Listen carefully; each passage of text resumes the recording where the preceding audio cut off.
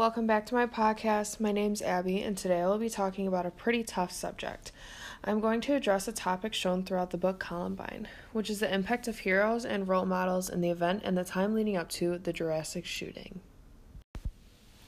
Before getting into the book, I have an example of a true role model here at my school. My class held a panel discussion asking many questions to staff about the different emotions during that time and how some of them would react. A current teacher, Mr. James, really opened a new outlook on school rules. Somebody had asked him, "What is your opinion on the topic of teachers being able to carry guns in school in the near future?" And he had an answer right away. He explained many reasons why teachers should never be able to carry guns around school students 18 and younger. He expressed that in the event of a threat in the school, the gun would have to already been locked up and out of sight, and that by the time he gets to it, it would already be too late.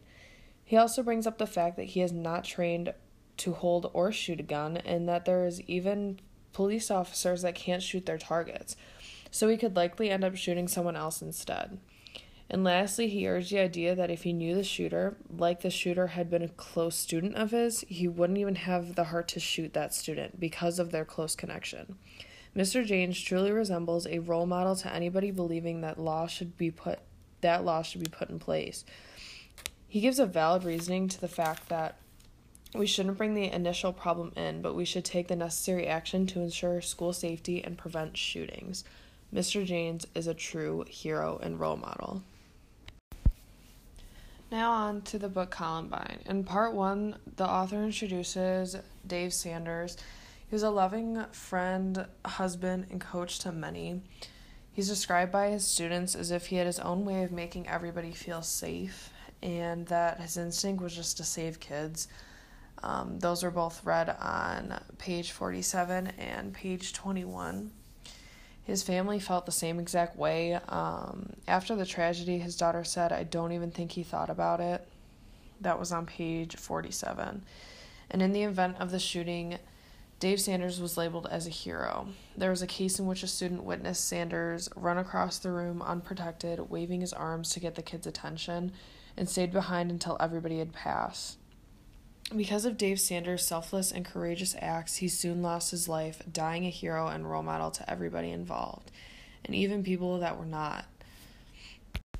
In this next part, you will be hearing an interview with Connie Sanders, which is Dave Sanders' daughter. My dad saved hundreds of kids. He was outside and he saw what was happening and ran into the cafeteria and jumped up on the tables and told everybody to get down and move out. And then he ran up the stairs towards the library, I'm guessing to try to tell more kids to run and hide, and he was shot right outside of the library. Now in part 2, the author introduces a boy named Danny Borbo. He had been shot and killed outside Columbine High School. Danny had many goals and lived his life to be a role model to many and made his dad very proud. On page 103, it states that a few months ago, Danny had come to the decision. College was not for him. He would go straight into business after Columbine, making a career of it. Brian was ecstatic. In 3 years, he would make his son a partner. In 4 weeks, Danny was going to spend his first summer working at the shop full-time. Danny had strong courage and goals, considering he was only a sophomore. He wished to pursue them, and his dad, Brian, only had him to look forward to and see grow. But unfortunately, Brian saw his son lying on the ground outside his own high school. He lived as a role model and died a hero, fighting for others and their safety. This is how Danny's dad, Brian, described him as. Daniel was a very shy, gentle kid, very intelligent. He had become a straight A student. He was the last person you'd expect to be willing to stand in front of other people to speak. And yet on his own, he chose to join the debate team at Columbine. Out of the clear blue sky at the dinner table one night, he asked me about something that he had heard about in the debate class. He asked me if I knew there were loopholes in the Brady Bill. 2 weeks later, he was killed with a gun that was purchased through a loophole in the Brady Bill. In part 3 of Columbine, the author introduces a survivor of the shooting, Craig Scott. He was a sophomore at the time, and his sister Rachel had been shot and killed. Craig was one of the students in the library. He had been with his 2 friends. The book reads on page 179 that Craig was spared and it helped every survivor out of the school. He goes on to tell the story of a tragic experience and the story of a sister who lost her life.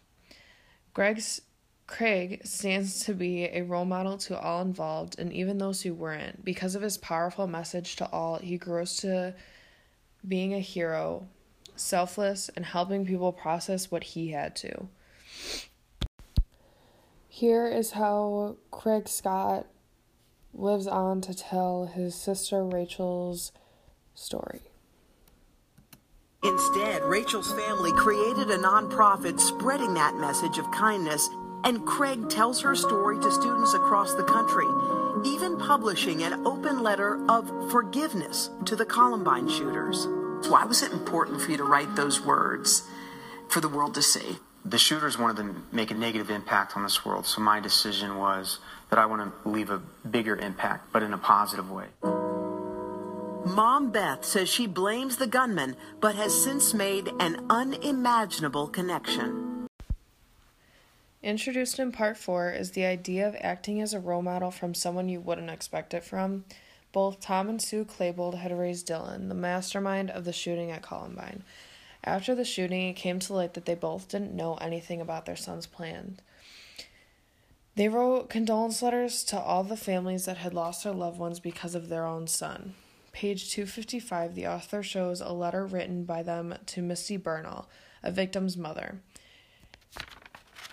She was moved enough that she expresses the Klebolds as generous and courageous. Because of their strong acts of apology, they show their large amount of courage, labeling them both as role models to many involved and helping people understand that they didn't know this is going to happen. In a TED Talk, Sue Klebold expresses her empathy and agony for what her son has put people through, and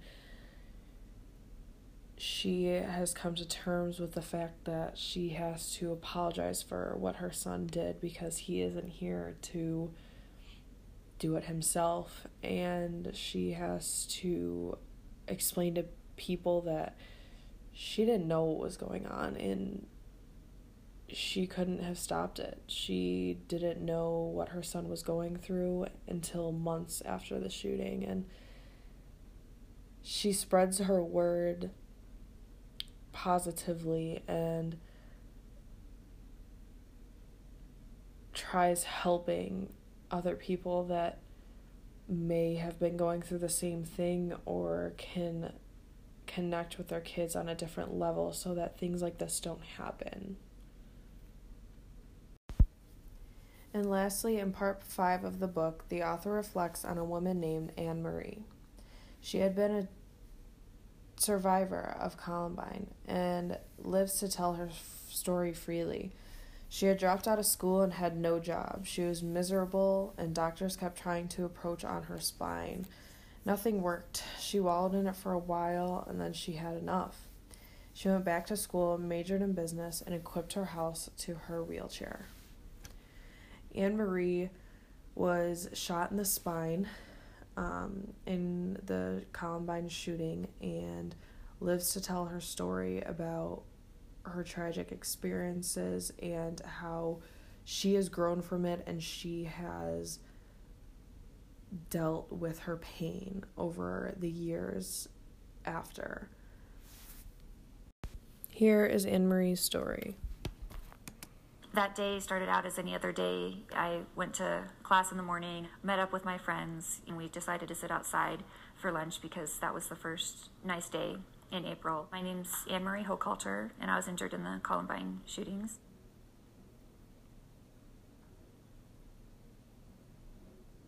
Before I was injured, I was a very, very, very shy person. It forced me to come out of my shell. I think now, on the other side of, what happened to me, I gained faith. Anne Marie expresses an important story, that even something so tragic that happened to her and that she lived through, she continues to tell her story every single day so that people can grow and grieve with her and get through things so tragic. But she spreads it in a positive way, labeling her as a role model to anybody involved, and can be labeled as a hero to people that were and weren't involved in the shooting. I define a hero as someone who listens, understands, they're courageous, not judgmental, they're selfless, and takes action when seeing a problem, even if it is small. They try to make a change with full effort. They don't expect a reward in return. They don't have to be extravagant like a superhero, like the superheroes we see on TV. And when they see a problem, they make a change. And people like Mr. James, Anne Marie, Craig Scott, Tom and Sue Klebold, Dave Sanders, and Daniel Borbo, they stand to be role models and heroes, surviving or not, injured or not. They see a problem and they want to make a change, even if it's the littlest, but they're selfless. They don't want a reward. They do it out of the kindness of their hearts to help other people. And I think that it's very, very important. And it's a very common thing in our world today. There's bad influences and good, and the good make they make positivity more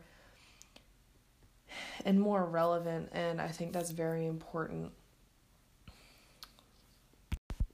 So thank you for listening to my podcast today. I hope you enjoyed, and I hope you carry on the messages from every single person involved in Columbine, and whether they survived or not, but they all share an important story, which is to spread positivity and carry on stories of loved ones. Thank you.